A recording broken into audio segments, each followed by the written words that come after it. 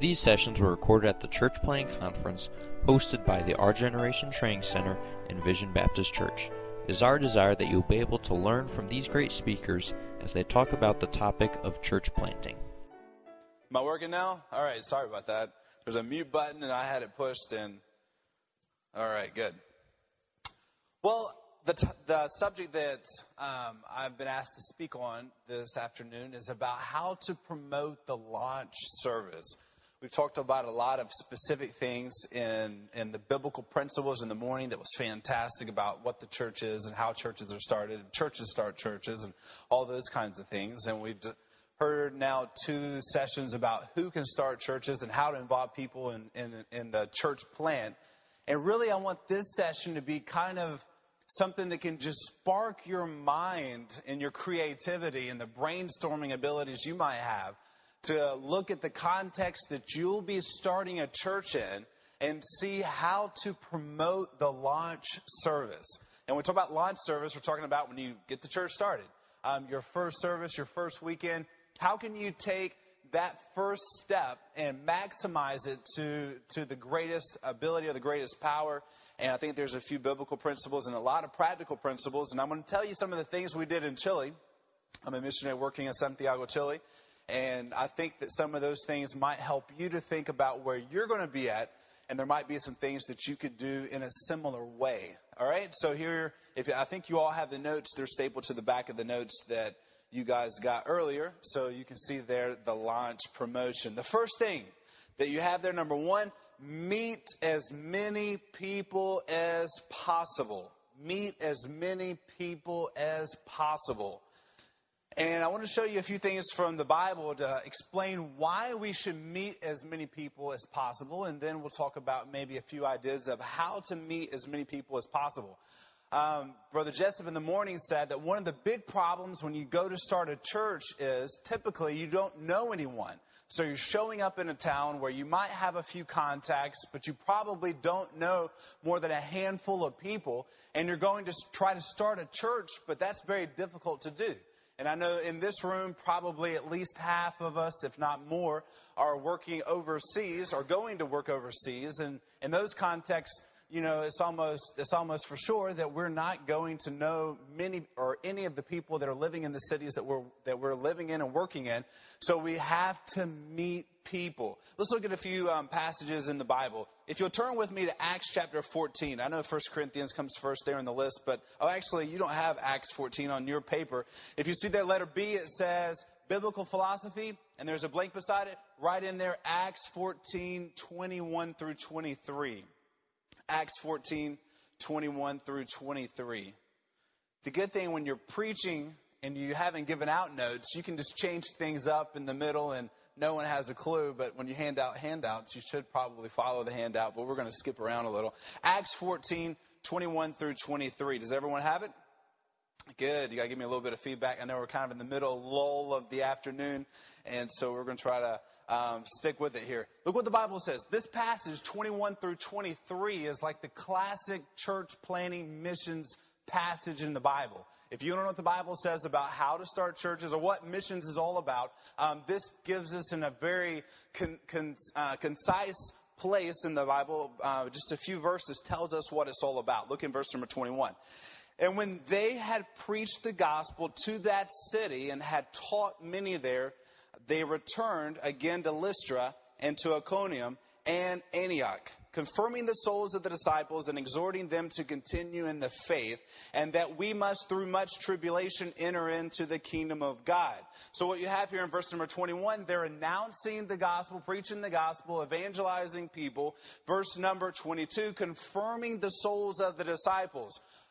Maybe in another word that we've used today, discipleship, helping those new believers to build their faith and put their roots in the Lord, in God's word, confirming the souls of the disciples and exhorting them to continue in the faith. It's not going to be easy. There's a lot of tribulations, a lot of difficulties, but we're here to continue on. Interestingly enough, in that passage just a few verses before, we find that Paul was stoned and left for dead, but he got up and he kept preaching the gospel. And so when he told them, it's not going to be easy that you've decided to follow Jesus, that had a lot more meaning than it does today, although today there still are a lot of difficulties and tribulation. The Bible teaches that, no doubt about it. Look in verse number 23. And when they had ordained them elders in every church and had prayed with fasting, they commended them to the Lord on whom they believed. So you evangelize, and then you disciple, and then you establish elders or put pastors there in those churches and turn it over to the Lord, and God, here's the church, and now you're the one that's going to be leading this thing, and here's the pastor that we prepared, and he's in the place that he needs to be. That's what missions is all about. Show up in a city and you win people to the Lord, help them to grow as God calls them to preach, prepare, and help the pastor to get into position. And that church then goes on to live for many years, decades, until the Lord comes back or until they decide not to continue doing what God wants them to do. As we already saw this morning, a church can die, but we pray that's not going to happen. So what does all that have to do with the launch service? That's a great question, all right? The end goal in missions is to have that elder to put into place. The end goal in missions is to train men. And I think you've heard it this morning, and it's very wise that you can't start churches, or it's not maybe the best idea to start churches till you have somebody to put in that church. And maybe one guy could pastor 2 churches. Maybe some kind of Superman like Jeff Bush could pastor up to 3 churches at one time. But one person can't pastor more than maybe 2, maybe 3 if he has a really good staff at each one of the churches. But you can't go very far. You have to train men. So if we're looking maybe in the smallest circle of people that you're working with, the men that you're training for the ministry, that at the beginning they don't exist. They're non-existent. You don't have guys you're preparing for the ministry because you're just launching the church. Well, where are those men going to come from? They're going to come from a little larger group of verse number 22 of those that are having their souls confirmed, those that are growing, those that are in discipleship. Well, where are they going to come from? Well, they're going to come back in verse number 21 from those that heard the gospel and accepted Jesus. So you have a small circle over here of those that are preparing for the ministry, a little broader that are people that are growing in their faith, a little broader, those Christians that have accepted Christ, and then you get a little broader and you have those that are unbelievers. So the unbelievers, and some get saved and some go into discipleship, and God leads some into the ministry. So the end goal is to have this man over here leading the church. So if we can have this first circle that goes from unbelievers to believers as wide as possible, then we have that many more people to work with from the beginning to help them grow in their faith. And you have a lot more young men that might go into the ministry in the future as God leads and they grow.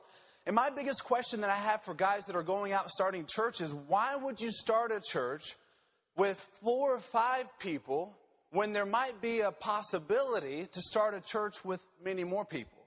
And as church planners here, all of us would agree. Of course, if I could have my choice of starting with 75 people or 8 people, 75 is a lot better option. How many are in agreement with that? All of us are in agreement with that. So what if we take just a little bit of time, because what I'm going to discuss with you from here on out is a lot of theories or practical applications from some things we see in the Bible. What if we can think about how we can reach the largest amount of people in the shortest amount of time and make the biggest impact on the city that we're going to and the place we're working from day one? I have some very close friends, and I'm not going to tell you what country they're working in, because I could probably name several friends in several countries that told me specifically to my face, we're just going to start small, start in our house, and maybe start with 2 or 3 people, and then just as the Lord leads, grow. And is that wrong? Is that out of God's will? Listen, It's not sin. I mean, if you're starting with 5 or 10 or whatever, and you want it to be like that, nice and small, it just seems illogical whenever we've been called to reach the world with the gospel. Amen? And so let's think some principles about how we can reach the most amount of people in the quickest amount of time. 1 Corinthians 3, 6 through 7, the Bible says, I have planted, Apollos watered, but God gave the increase. So then neither is he that planteth anything, neither he that watereth, but God that giveth the increase. So what do? We plant, we water, but who gives the increase? God gives the increase. All right. So we know the law of the harvest. As you plant, as you sow, you will reap, right?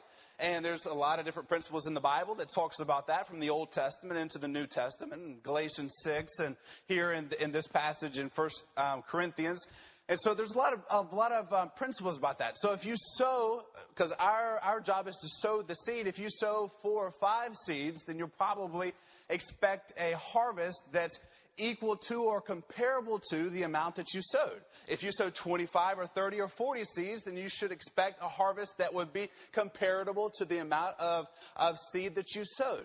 And when we talk about these different launch promotion goals or principles or things that you can think about, they're work-oriented goals. They're not result-oriented goals. If you go and you work toward having a huge launch service and put a lot of time and prayer and effort into the planning and a lot of work into it, and the result, that's in whose hands? We're called to water and to plant, but who gives the increase? God gives the increase. Jeff was just talking about that, about how, we do everything possible. He said somewhere in there that only God uses short men. I don't know what that was about. And Jim Roberts and I are getting together afterwards to try to vote. I think God could use some tall guys too. We might be ugly, we might be tall, but I don't know where that short man stuff coming from. I think he says he didn't say it, but I think, did anybody else hear that about how God only uses short men? All right, there's all the tall guys raise their hand. I don't know what that is. All the tall guys. All right. But anyway, it's a work-oriented goal, not a result-oriented goal. So we're not talking about results. If you have 10 at your first service, or 30 at your first service, or 100 at your first service, or whatever it might be at your first service, the result, that's in God's hands. But the work side, I think there's some creative ways that we can work and we can plan to try to reach as many people as possible from that first day. And I'll give you a few of the things we did in Chile, and you can take the ideas, make them a lot better, and figure out how they can work in your culture. I've left a lot of space here for examples because I'm going to ramble a little bit about things that we've done, and you guys can think about, in your context, some ideas that might pop into your head or some of the examples that I might share you might want to write down. So, letter A, the goal is a spreadsheet with several hundred contacts. A spreadsheet with several hundred contacts.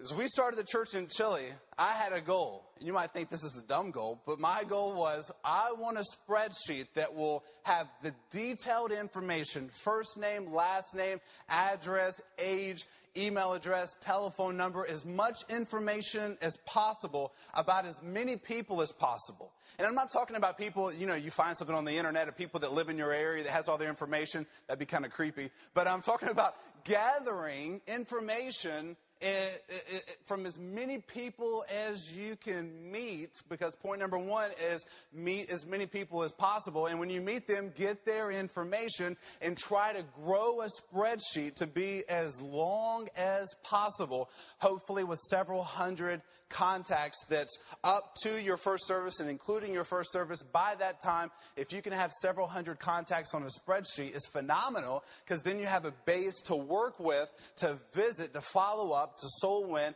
and to disciple, and all those other things, invite people to different activities in your ministry. But try to be intentional and organized about the contacts that God might lead your way. So we have letter A, the goal is a spreadsheet with several hundred contacts. We saw here that we need to plant and we need to water those seeds, and we need to be getting as much of that seed out as possible. And we saw in B, the biblical philosophy for the launch promotion, Acts 14:21 through 23. C, look for footholds in the community. Footholds. The idea there is there's a place to put your foot so you can get further, so you can climb higher, and look for a place where you can, how are you going to meet people? Most church planners that I've met along the way, their concept of how to meet people or how to start a church, well, we put a sign up and we began to start services and preach the gospel and, just do it. And God will bring it all together, I guess, or something just kind of. But how can we meet people? What can we do to meet people that are there in your particular community? Some of the things we've done in Chile. One of the things, and for all you foreign field guys that are working in non-English speaking countries, we've used English classes. It's a great way to meet people in the community and have them come into your church. So what do we do in Chile? In Chile, 6 weeks out, we started October 23rd of 2005, our first church. 6 weeks before that, we handed out in the community to 10,000 homes. We went door to door and handed out 10,000 flyers that all they said was, we're having English class at this new church. So we rented a building, put a sign out in the front that had the church and the service times and everything, and put a sign below the sign that said that we are inaugurating the church on October 23rd. So this was back like the 1st of September. We're handing out 10,000 flyers that were offering English classes for the following week. And that, from 10,000 flyers that we handed out, we had 150 people come, 148, 149, 150, I don't remember the exact number, but right around 150 people come and signed up for the English class. So we had about a 1.5% return rate on the English classes in our community. And we've replicated that process in several different occasions in different churches that we've worked in. And we pretty much have about a 1.5%. So 150 people will show up if you hand out 10,000 flyers. Handing out 10,000 flyers in Chile, we go door to door, just throw them through the gate. The houses are very close together. There's about 16 houses per acre. And so there's, houses are lined up one after another. And to do that, it's about 48 hours of walking. So 48 hours of walking. I did it with one other guy, so the two of us working together, walking for 24 hours, not in a row, over about a 3-day period, 8 hours per day. And so you're walking about 25 miles a day for 3 days. You can hand out 10,000 flyers in our context. And the good thing about that is there's no mailing expense involved. And when you're out on the street, you meet people. And when we met people on the street, what did we tell them? We're trying to meet people. I'm going by handing out flyers. Here's this guy right here. I say, hey, how's it going? My name is Jason. What's your name? Will Hill. That's weird. Your name rhymes. Okay, so Will Hill. What were his parents thinking? And so here's Will. The first thing that I'm thinking is, fantastic. He looks like he's probably 20-something. He might be a good future pastor.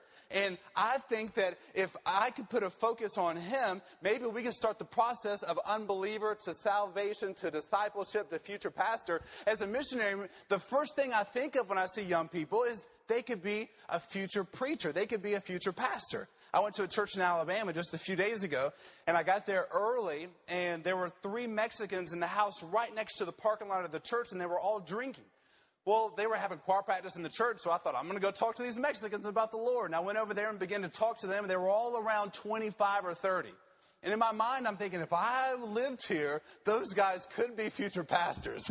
And you might be thinking, that's a crazy way of thinking. Well, that's just the missionary way of thinking. So I'm thinking, Will Hill, all right, before I leave you, I want your name, your last name, your address, your age, your phone number, your email address. I want everything about you. Well, I can't just go up and ask them, so I've got to start chit-chatting about whatever. So I stopped for a few minutes and asked questions, and before you know it, hey, maybe I can come by your house and give you a little information about what we're doing here at this church. And what's your address? Where do you live at? Oh, you live over there? Well, good. I'll come by and see. What's the name of that street? Okay, great. Let me just write this down because I don't remember. Okay, great. And how old are you? Good. And do you use email? Oh, go ahead and give me your email address. Great. And so I'll give you a call if I can come by. What's your phone number? And just keep asking questions. And the kid is like, I don't know who you are. It doesn't matter. Because if you get a long spreadsheet of people, then later you can follow up on this guy. Hey, Will, remember we saw each other 10 days ago and we were talking in the street. You don't remember? It doesn't matter. Let me tell you about what we're doing.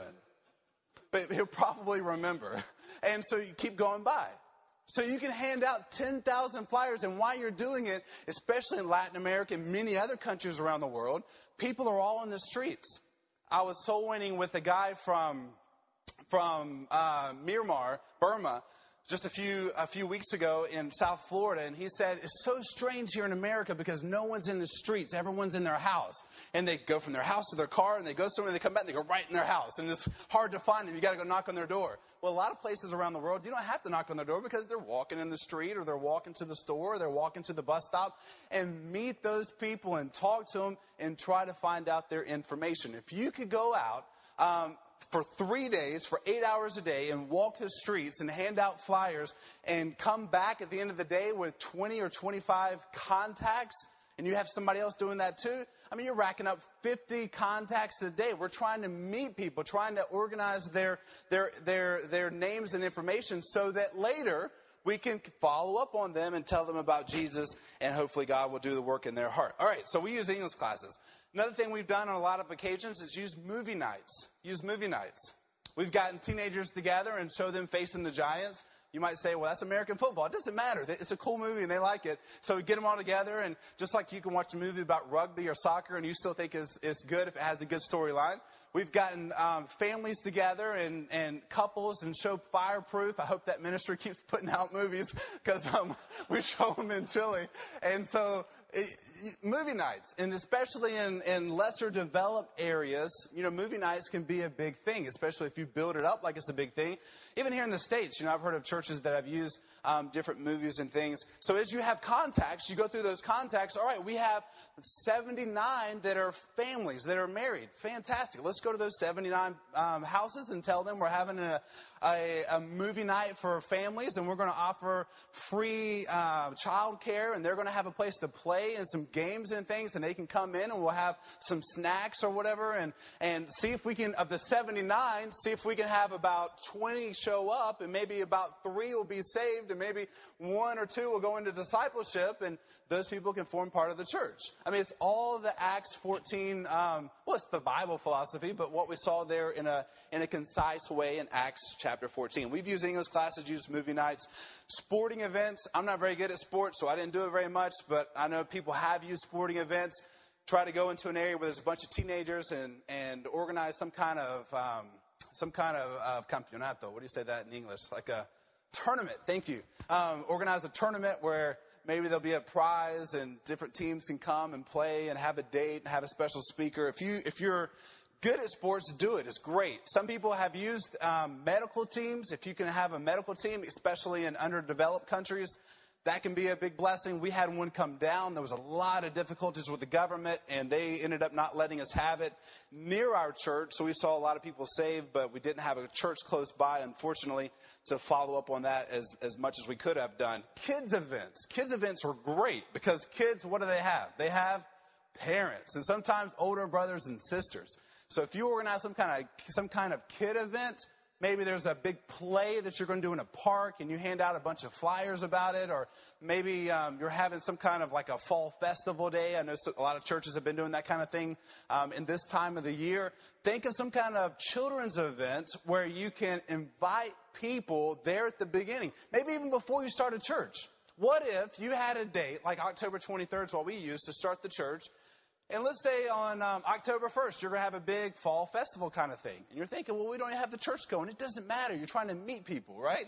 Meet people. You start English classes that are going once or twice a week. What if the students don't come? It doesn't matter. If they drop out, if they don't think it's that interesting, just get their information, be their friend, and follow up with them with a nice letter thanking them for coming, and see if they'll invite you in their house so you can be better friends with them and pull the Bible out and tell them about Jesus. Amen?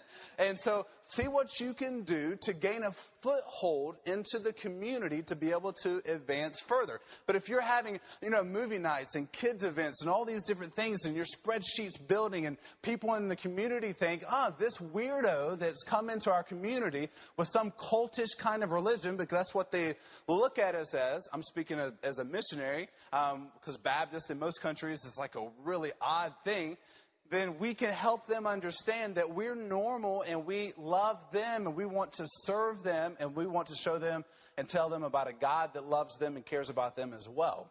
And so there's ways that we can gain a foothold into the community. All right, so look for the footholds in the community. Go where people are. If there's community events, or if there's street markets, or if there are, door to door. If no one's out in the street, go door to door. Do whatever you have to do. We've a lot of times go into a community and find out what times do the high schools, the middle schools, and elementary schools, or the way, however it's divided in your area, what times do their classes end, and when are all the students coming out the door? In several big events that we've tried to organize, a sporting event, a movie event, or whatever, kids event, we'll have it listed because there it's not all the same time.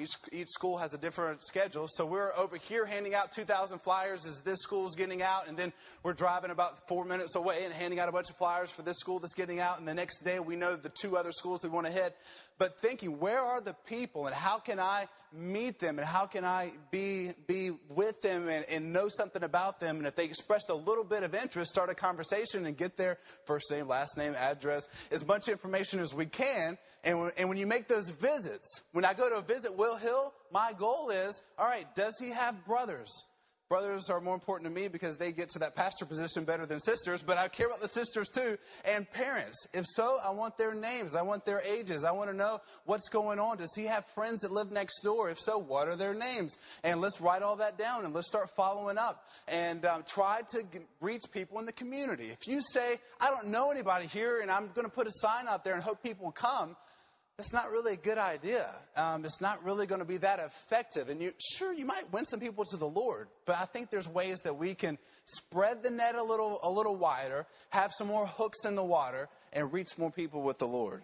All right, here we go. Meet as many people as possible. I think we've gone through all that. Letter E, use the internet. Use the internet. In the States, a lot of churches get more visitors through the internet than any other thing. In Chile, we get very few visitors from the internet, but the internet is still a tool that is used and is beneficial. But even what's more beneficial than just an opening website for us are things like Facebook or Twitter, and setting up Facebook groups. So you have your first, youth event, and you tell them all, great, we're going to start a group that's called whatever the name of your church is, teenagers, or maybe even think of another name that sounds like it will be something interesting, and get all of them to sign up and post videos and tag their photos when they were at your event, and begin to have conversations and different things. I saw yesterday that a 21-year-old guy that's training in the ministry there in Chile, that's the youth pastor at the first church that we started, he was tweeting with Carrie, what's his name? The guy over at West Coast, Carrie Schmidt, thank you. They were tweeting back and forth. He was doing it in English. And I'm thinking, you don't even know English. I guess you're using Google Translator to go back and forth. But this is nuts. And we think, well, I'm not going to get involved in all that technology. And, well, you're dumb not to. Amen?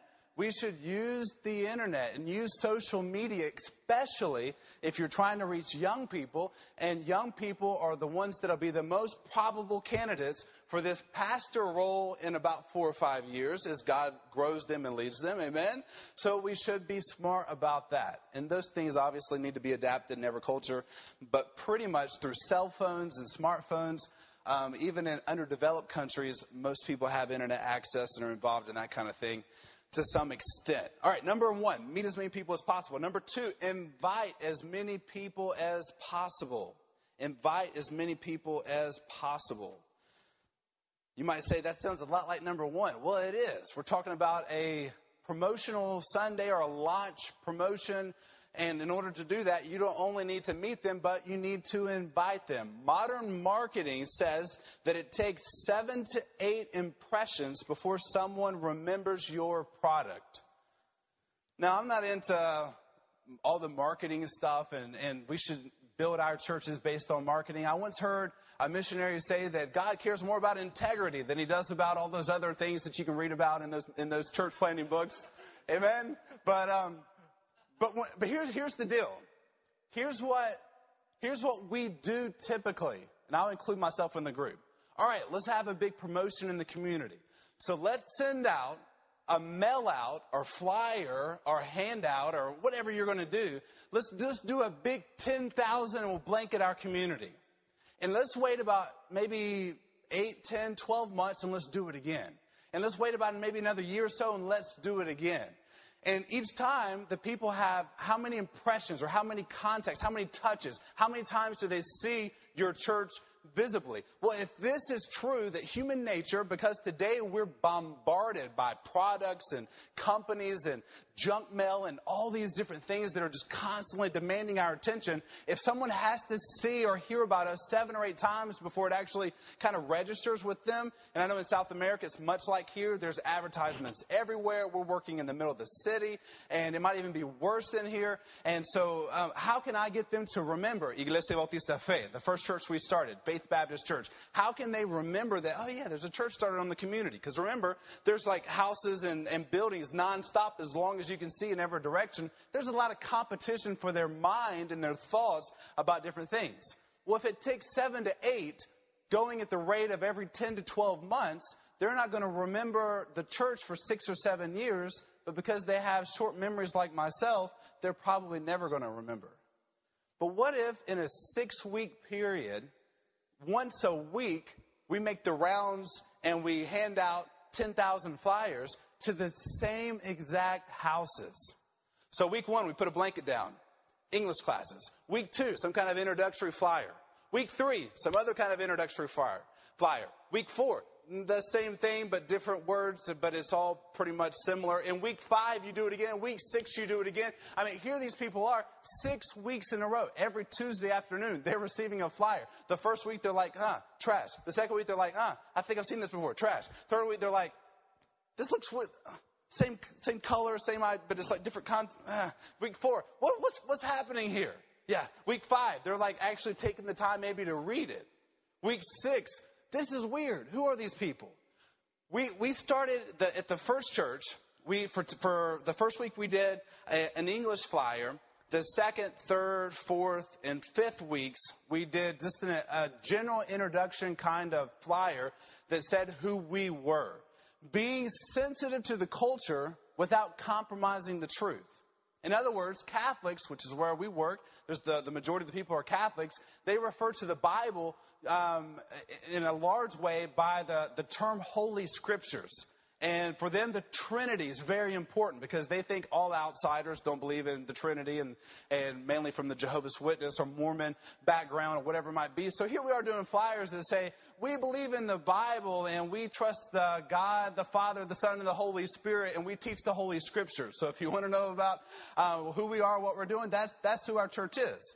And that's not at all compromising the truth. If I witness to a Catholic, and I did just a couple of weeks ago here in the States, my very first comments are, whenever I find out they're Catholic, oh, really? Well, we believe in the Bible and nothing else. We don't have other books. And we believe that God is God the Father, God the Son, God the Holy Spirit. And we believe Jesus was born of the Virgin Mary, and she's just a great example for all of our ladies. And I would like to tell you a little bit more about Jesus. And you say, well, why would you talk that way? Because when I do that, the Catholic, instead of wanting to hit me, which they wanted to do at the beginning, they're smiling and like, oh, great. I thought you were one of those weirdos, but you're not. And then you can tell them about what the Bible says. And so I think that we should try as much as possible to make an impact on the community in a way that is not going to offend them.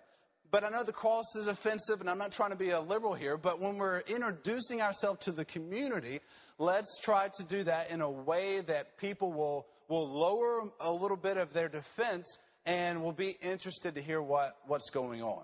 So here we have invite as many people as possible. Just to give you an example about money, the prayer cards that I'm using right now, we got 5,000 printed for like $97 or something like that. Philip Bashan was my contact, and so he can give you the best place to go. And he changes like every 2 weeks because he finds people that go like $1 cheaper or like 89 cents cheaper. I'm just kidding. But he's the contact, knows everything. So 5,000 were printed for $94 or $97. I don't remember. If you think about doing 10,000 per week for 7 weeks to have 7 impressions or 7 contacts with the people, you do the math. But what you're looking at is somewhere around $1,400, $1,500, which isn't that much money. Now, I know in the States with the mail outs and the stamps and the delivery, it's a lot more money. But if you're living in a urban area where you can do a lot of door-to-door walking, just maybe 7 or 8 miles a day, which after a while gets kind of tiring. But if you can do it for a short period of time, then it's possible that for a low budget, you can make a big impact on a community. And when you talk to that person, I talked to Will Hill, that was one impression. I sent him an email because he left me his email address. That's another impression. I give him a call. That's another impression. I go by his house and visit him. That's another one. At the same time, he's receiving flyers at his house. So, I mean, if you really work it in every way possible, then it's possible that on that first service, you might be able to launch with momentum and not just launch with 2 or 3 people that are attending the church. All right, so emails, phone calls, mail outs, letters, use it all to its maximum ability depending on the context that you're working in. Number 3, and I think I have, 2 minutes left or so. Remember the law of large numbers. Remember the law of large numbers. We've already discussed this. The goal is to do everything possible to launch with as many people as possible. 1 Corinthians 3, 6 through 7 is talking about how we plant, we water, he gives the increase, so do as much as possible. In our example in Chile, the English class flyer distribution part, 10,000 people brought in 150 attendees to our English class. So that gives us about a 1.5% receptivity. In the church stuff, the church flyers, the church introductory things, we handed out more like 7 times 10 because we did a lot of different rounds of the same stuff. So somewhere in the ballpark of maybe 60 or 70,000 because actually the last week we doubled up and did 20,000 instead of 10,000 to try to really hit the community the week before we started. So after doing all that, we had 140 people come to our first service. And so 140 people, based on 70,000 impressions, you pretty much get about 1.4. But we've done it since then where we've handed out 10,000, one blanket, and seen pretty much no reception or no return on the investment. But when you do it time after time after time after time in a short period of a few weeks, then it can really make a big impact in the area that you're working in. And so here's my whole encouragement for you all today. Be creative in thinking, how can I go into that first service with as much momentum and running as fast as we can and reach more people and make a bigger difference in less time by thinking maybe a little outside of the box. Just to help you, because some of you might be thinking, wow, I started with 140, so what is the church today? We had 140 on first Sunday, and with my brilliant leadership abilities, we grew that church to 95 on week 2. And we had it all the way up to 70 on week 3. Week 4, we were about 40. And that's pretty much about where we leveled out. But not 40 at one service. We had about 20, 25 come to the morning service. Another 20, 25 would come to the night service. 140, they were just curious bystanders from the community that thought, who are you people and what are you doing and why are you so excited about this little tiny building you have and you're telling everybody about what you're doing like crazy. But we had 40 people. The average independent Baptist church in Chile that is 2 years old or 20 years old, if all the independent Baptist churches in Chile, they average 40 people. And so I don't say that at all about my abilities because we knocked it down we had a contact list of about 400 people by our first service, and we had 150 studying English and 140 that came to the first service. But if you have a lot of different openings, a lot of nets out there, then I think you can reach more people with the gospel. Anyway, I think I left here. If you guys want to see that, there's the rest of that. I forgot about our visual aids up here. Are you guys getting all that? Good. All right. Well, appreciate it. Maybe something was a little bit of a blessing. All right. Let me get Jeff and Chris and Jason to come right back up here and sit in these chairs here. We'll have the tall man, the short man fight. Jeff, Chris, and Jason, if they would. And we'll see if you have some questions. Praise the Lord. Anybody need an iPhone?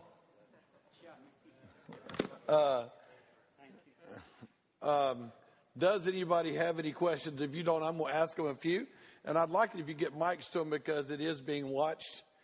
And we'll see what people have to say. Talking about the launch, Jason, how much time do you need before your launch with all your invites? And all Y'all have mics up there, right? I need one more mic for those guys. What do you mean, how much time do you need before? Sure. How much Preparation time? before you do your launch. When you get to the field and you launch the church, how much time are you spending inviting people, meeting people, building your spreadsheet, all this stuff?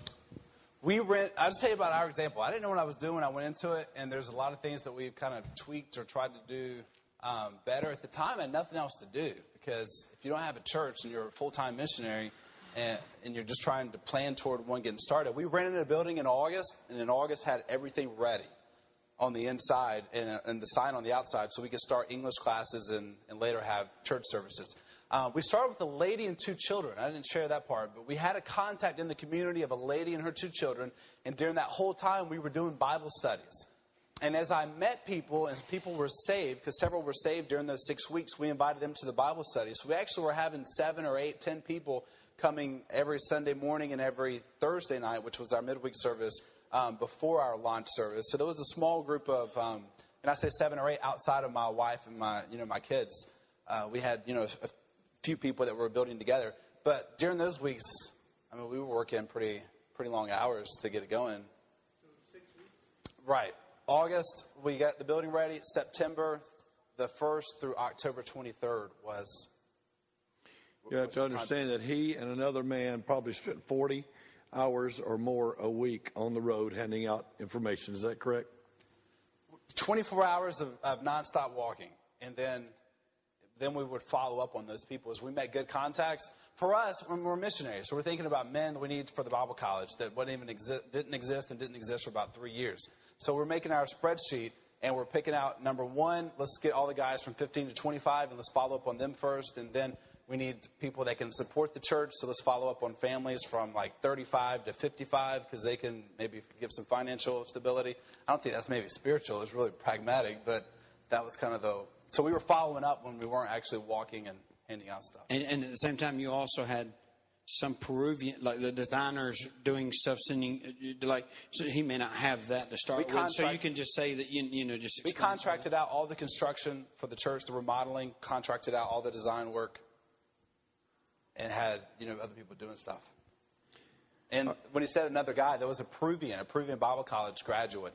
They came and worked he was coming to work as my assistant for 3 months just to help us do this whole pre-launch plan, and ended up feeling like God was calling him to Chile, and worked with us for about 2.5, almost 3 years. And now he's pastoring another church in Chile. Jeff, you tell us, how did you launch? How does what you did compare to what Jason did? Different country? How did it work? The first 2 churches we started were like what Brother Jason was saying, starting that way. The last 2 actually were started out of the first church that we started. In other words, that the last church had 7 families that went over to a certain area they live in, and they helped start that church. And so that was an advantage for the last 2 churches, and I think that's obviously better, in some sort, but at the first, we couldn't do that because we didn't have a nucleus of people that we could do that. So kind of like Jason, we got there in January 22nd, January 21st of 2004, and on March 21st of 2004, 2 months later, we started the first service. We went in, we looked around. I even talked to a pastor that was, I think, in a convention, and he was a man from that country there. And I just asked him where different churches were. And so he told me in a specific spot in town that there was no churches around that area. So I kind of chose that area because I don't like fighting, and I didn't want to fight any other people. So I chose that area, and that's kind of where we started. We found an old, storefront. We began to fix that up. And then like Jason, we passed out thousands of brochures. We got in the newspaper. Everybody that I talked to, I tried to invite. And so when we had that first service, then we didn't have a whole lot, but we invited, tons of people. And we kind of started off like that. Did you not use the radio? Yes, sir. Later, I don't remember if we did. I think we did for the first time, but I know for later, for the big events and stuff, we used the radio as well. So we tried to get in everything that we could. Chris, what did y'all do in the churches you started? Well, the church we're in now, we started with no money, no location, no nothing, and then God just blessed it. Relationships in the community, very strong relationships in the community. Dig into their community, love the community, build the community, love the people that are around you. We were very close to some soccer players. David was a big part of that, and some people came to Christ. And then they ended up bringing their friends. Our church is probably the most messed up church you could ever go to, because like when we started this church, we had good attendance, but you would go on Saturdays, and David was in charge of the youth ministry, and he'd be teaching and preaching in the youth ministry, and then they were going to the nightclubs getting drunk after that, so with David. No, not with David. But like literally they would finish they'd finish the youth group, which was a Bible study, and then after that they were going to nightclubs. And so, God's grown a lot of the people, and God's really helped them grow. But with us, it was a lot of relationships that we've built with people over the years, and we have an advantage that most missionaries don't have. And that, I was a missionary kid and grew up there and know people. I'm all about marketing, and I'm all about pushing stuff in any way you can. I believe we have the greatest thing in the world to ever talk to people about. And I believe we ought to use every tool we can to do that. And so integrity, but use marketing as much as possible while having integrity. By the way, you do know that when we started the church, long before I knew any of these things that we're talking about, our preachers and leaders all continually messed up. If you're not willing to swim in sewage, you probably won't help very many people. If you're not willing to help people, if you're not willing to go down and get them after they fell back in the pit, and get them back out and give them out the mouth, clean them off and put them back to work, you're probably not going to do much. You're not starting a church with other people like you. Anybody else have another question? Chris. You mentioned that, Jeff, you mentioned that you started one of your churches and 7 of your families went with to help start that other church. And Brother Jessup said this morning about, you can't make people do things. What was the response of those 7 families? How did that play out? Did they just say, hey, we want to go do it? Or did you have to talk to them? Was it a prayer thing? Right. The way our city works, everybody, majority of people use bus, train, taxis, bicycles, and they walk. And so when we originally started, we were in town. And so all the people that were around different sections of the town, they all took buses into town. And so that's where the center was. That's where all the buses went. So that's where our church was. They went there. Well, later on, we moved on the north side of the city. So it would be over here. And when we moved on the north side of the city, the people on the outskirts, they all there was nothing that would come straight over. So all the buses would take them into town. Then they'd have to get another bus from in town to come to the north side of town. And although it wasn't that far in a car, that's how the bus systems work there. And so that actually, now I look back and I think, well, that's how it should have been. But it wasn't because I necessarily planned it. The Lord put it that way and even helped me, kind of push me to do what I believe is right, which is now all these people, the one on the south side, we have a bunch of people who lived there. And so we just started a Wednesday night Bible study. Instead of them coming to our church on the north side, they just had a Bible study there, and one of the Bible college students taught it. And then afterwards, it developed it into a church. And so most of them already live there. Same way on the west side of the city, we have several of those families, at least 7 families that live there that take 2 buses to come to our church. And so when we started that, then, I had been there and we had dinner and we'd been talking about these plans before we took it public. And so they were all in agreements. I want to make sure they were in agreements before we did this big thing. They were all in agreements. We want to do it. This is our location. The problem was that these guys were going to continue to be faithful taking 2 buses to church, but I wasn't going to get anybody else out of the area. So starting this church, they realized they were going to be the first ones so they could reach all their community. So it really worked out. That kind of unique situation. How long was that? Like a 2-bus ride? What does that mean time-wise? Right. So ours is at least most of the bus rides, probably 45 minutes. And it's not a long ways away, but you have to wait maybe 20 minutes for the bus, and you have to get on the bus, and then you have to get there. Well, a lot of times it's cold, it's rainy. We don't have the best heating system in Argentina. And so, it gets tiring getting on these buses, driving them everywhere. And it's expensive to drive. If just you and your wife, 2 passages there, 2 passages for the next bus, and then back and forth. And if we want them to come Sunday morning, Sunday night, Wednesday night, it becomes expensive. So it actually is very convenient for them. Works out well. So. By the way, when we started our third church, the third church in Peru, I told everybody we're going to start this church. It was a mile away. I said we're going to start this church, and if you want to go, go. Some went, and some from this church traveled all the way back to the other church, and some that lived right next to the new church still came to the first church. You know, you let them do what they feel like they want to do and where they feel comfortable. I don't think you need to push them. I kind of want to steer this just a second because I can just hear the man going to Maine saying none of that works in my community. Y'all are talking South America. I think most everybody else is probably headed overseas. Brother Bateman's not, and a couple of guys over here. So if you three, anyone can answer, but if you were doing this in America with I know you don't have experience here with that exactly, but would what you're saying work here? And give a comment on that. English classes probably won't work here. We've used those in Peru. The question is adaptability and culture. That's what the question is. It's not a question of what you do. In my opinion, it's not a question of what you do. It's a question of how to adapt. Number one, what moves your culture? What makes your culture move? What the community? What is it about? You live in America. Your people are crazy technology. You're crazy, and I am too. So I'm saying that people are laughing.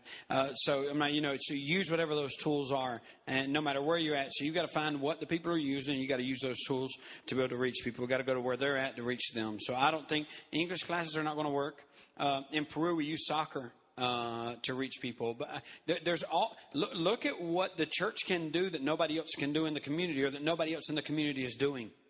And see how you can fill that gap in, because there are tons of things that need to be done. That if there was a church that said, "Hey, let me be a part of that," I believe you could be a part of that. But to do that, you've got to be a student of culture, and you got to know what people are doing. And culture gets harder and harder to understand as our world goes more and more global. Peruvian culture used to be so. It's just Peruvian culture, and then all of a sudden they throw Facebook in there. And I was just in Albania, and I was preaching, and somebody said I was just talking about culture, and they said, "Yeah, Facebook," and that's what they called it there, and that was their Facebook. And in Peru, it's Facebook, and it's just it's crazy all around the world. So of course things are changing, but see what moves culture. If it's football, get involved in football. If it's soccer, get involved in soccer. Get involved in something. People are asking questions, and a lot of times we're busy answering questions nobody's asking. It's like nobody cares to know what you're talking about because you don't even know what anybody's asking. So I would say, what are people asking? What are people in your area passionate about? What do they get mad about? What do they hate? What do they love? And those will show you some of the passions that will lead you to see some of the cultural things that are doing. So, English classes in Albania, they say don't work because everybody there speaks 3 and 4 languages. Like literally, I say I speak 2 languages here, and people are like, "Wow." In Peru, I tell them I speak 2 languages, like, "Wow." In Albania, I said I speak 2 languages. They go, it's totally different. So your approach is going to have to be different. But see what they're passionate about, what they're angry about, what frustrates them, what moves them, and then go from there and answer the questions people are asking through the Word of God. That's I would say it's a good start. I think.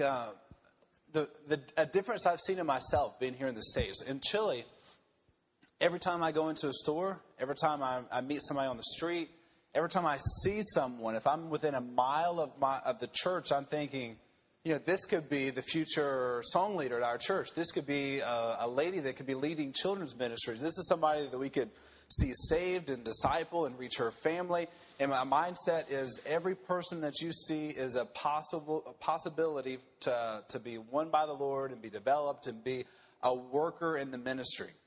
And I think that a lot of times here in the States, especially if we're from here, maybe that's the difference. I don't know. We grow up here. We just normally go in and out of stores and normally meet with people. In Chile, every single person that goes to our church, I'm thinking, all right, I want to talk to you because I want you to introduce me to your neighbors or introduce the national pastor to your neighbors, to other friends you have. I'm talking to the teenagers in our church saying, what if we all work together over the next 3 weeks to try to invite 1,000 people via Facebook. They go to high schools that are within a mile but there's like 6 or 7 within a mile of where our church is. What if we tried all together, using all of our influence, all of our contacts, all of your neighbors? The mindset is just about meet people and get to know them and lead them to Christ. And I think a lot of times in the States, I find myself, and I imagine maybe many of you are like that, we don't think that way.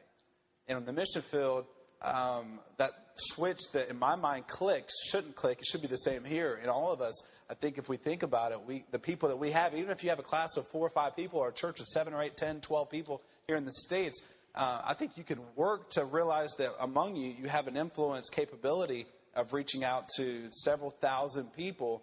And so what can you do to maximize that impact, to be intentional about it, building relationships and leading people to Christ and through discipleship and training them for the ministry? Jeff? Probably a little bit of what everybody said, and something maybe really simple, but my story would be I grew up in churches and even going to college. The majority of people probably have the concept that their pastor is untouchable. And the honest truth is, none of us, I don't know, maybe you have a good relationship, praise the Lord, but a lot of people, they feel real distant from their preacher. And you know what? When we can actually talk to our preacher and they spend time with us and teach us, well, that goes a whole long way. And you'd be surprised the concept. Man, I grew up and I heard really big preachers when I was in Bible college and stuff, but those guys you can only see way far away. And I think Chris just put on Twitter, TweetDeck, whatever it's called, yesterday. You can impress somebody by far, but you can only impact them up close. And the truth is, if you would be surprised, I think it would work it would work here in the States. Amen. If you just get a hold of some of the people, and as a pastor or as the leader, if you spend some time with them, you would be utterly surprised at how much they want to do in church. Amen. I mean, they would really get involved, really get fired up. They would think, man, this guy really thinks that I'm something else, and he would really go forward. And I come from a background that my family, we didn't have a lot of money. We were nothing really in church. And I remember, now that I look back at different things, I think, wow. But you know what? Nobody had any hope in my life. And Brother Austin just maybe putting a little bit in me and sharing different things with me, I thought, man, I could do this too. And I guarantee there's a bunch of nobodies in your church, but if you get a hold of them, man, they could really begin. They'll be your next Bible college students. They'll be your next preachers, your next girl Sunday school teachers in the nursery. You'd be surprised just putting a little bit in somebody's life. Here's a couple of practical things you guys can do here in America. I like learning, and I constantly am asking questions. Learn to text message people versus sending them out the same letter that you've been sending people for the last 15 years that we started with a house church manual doing. Nowadays, we're using text messages. We're speaking to a youth pastor in South Dakota who took over the youth ministry. He was already part of the church, and he grew the youth ministry from 4 to about 40. And I said, what's the number one way you've done this? He said, I started text messaging, and the number one thing I want from all young people is I want their cell phone number. He said, so I get their cell phone number. I said, this is what we're going to be talking about this week. And as soon as I say it, so he's sending a bunch of people that way. He's sending people tons of text messages. So those kind of things will work here in America. Start a podcast up where you share what the local businesses are in your city. Just take a camera and go eat for free at a place and talk to the owner of the local ma and pa eating place. He's going to say, what in the world? You say, well, Vision Baptist Church cares about your community and he cares about your business. And we just want to hear about this. And so people that are moving into the community are they look for a church, they look for whatever, and look for what's good in Alpharetta. And when they look at it, they go, there's a podcast that talks about food. And it's just the church caring about the community. There's little things like that or practical things. And I could literally go on all day with ideas like that would work in America. Peruvians don't use podcasts. They don't do like we do here in America, but here in America they do. So just look at using new tools in the same way that you used to use them. People consider text messaging, for example, to be personal. So you just say, hey, man, thanks for visiting with us today, and you text message the guy out. Who cares if you have his street address? You've got a cell phone number. You've got his email address. So use those things to be able to reach out to people in different ways than what you've always done in the past necessarily. And the past things aren't bad. we're changing our times. The way people communicate is different. It's a social network, and it's not. Facebook is not a program. It's the way people communicate one with another. So take those tools and use them to be able to reach out to other people. I've got a 15-page booklet on using social media for your church. If you're interested, you can talk to me later, and I'll send that to you as well. I taught a class on that, so that might be something that help you. By the way, if you were to go, if you consider what Jason said about giving out 10,000 pieces of literature a week for 6 weeks, there's not any area anywhere that wouldn't be like what's going on. I mean, let's just be honest. If there was a way that you could get out 10,000 pieces of literature to every week for 6 weeks, there's no way that there wouldn't be somebody wondering what's going on. So these things work. We may not can afford them. Our problem here would be more affordability and gated communities and that sort of thing. But I would challenge you. I don't think you should look at this and say that works in Argentina, that works in Chile, that works in Peru, but it doesn't work here. When we started this church, we made 80,000 phone calls. And it didn't work as well as it ought to have had, because I think I made some personal mistakes about what we said.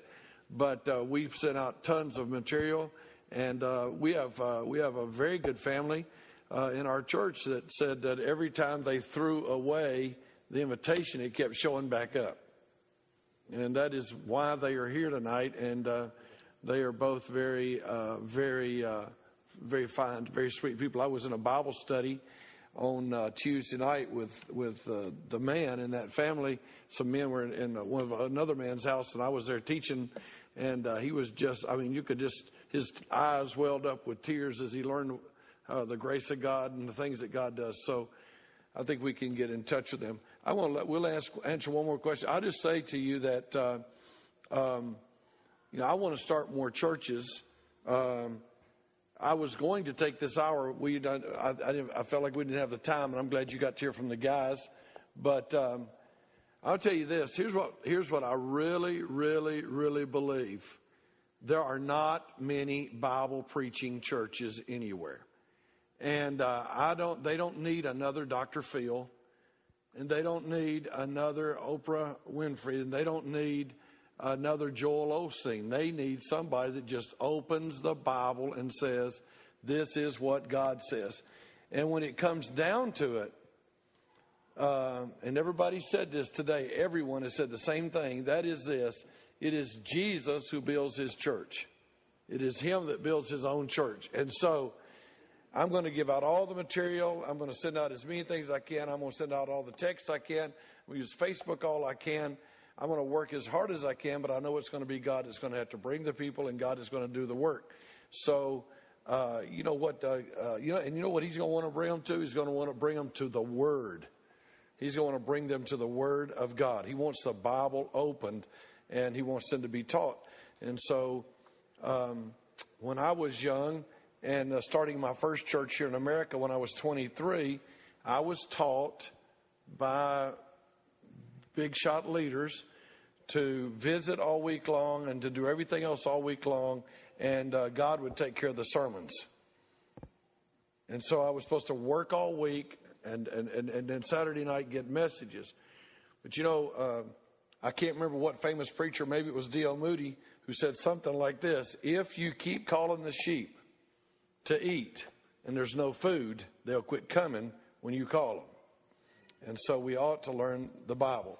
Amen. All right. Would there be one more question for these guys before we have some supper? Anybody have a question? 5 seconds. All right. Thank you so very much. We'll have Robert will come in just a second. We'll have supper. He'll explain to you what's going on about that. Then we'll have the service tonight. And, of course, they'll have to redo this room here and get it ready for church. Tomorrow morning, Brother Jessup should be speaking for 3 hours. We'll have some question and answers and just a lot of things. I really appreciate you coming. I have been motivated and challenged personally that we should be starting more churches. Our church is a very missions-oriented church. I would dare say that our ministry, if you add up our missionaries and all, we start more churches than just about anybody, but I'm not doing a good job at all in America, not at all. And so I hope you're challenged and motivated for us all to go start more churches and get the name of Jesus out there a whole lot more than we are already. Brother Robert. Thank you for listening to the Church Planting Conference hosted by the Our Generation Training Center and Vision Baptist Church. You can find the complete series of recorded sessions by logging on to www.sermonaudio.com/Vision Baptist.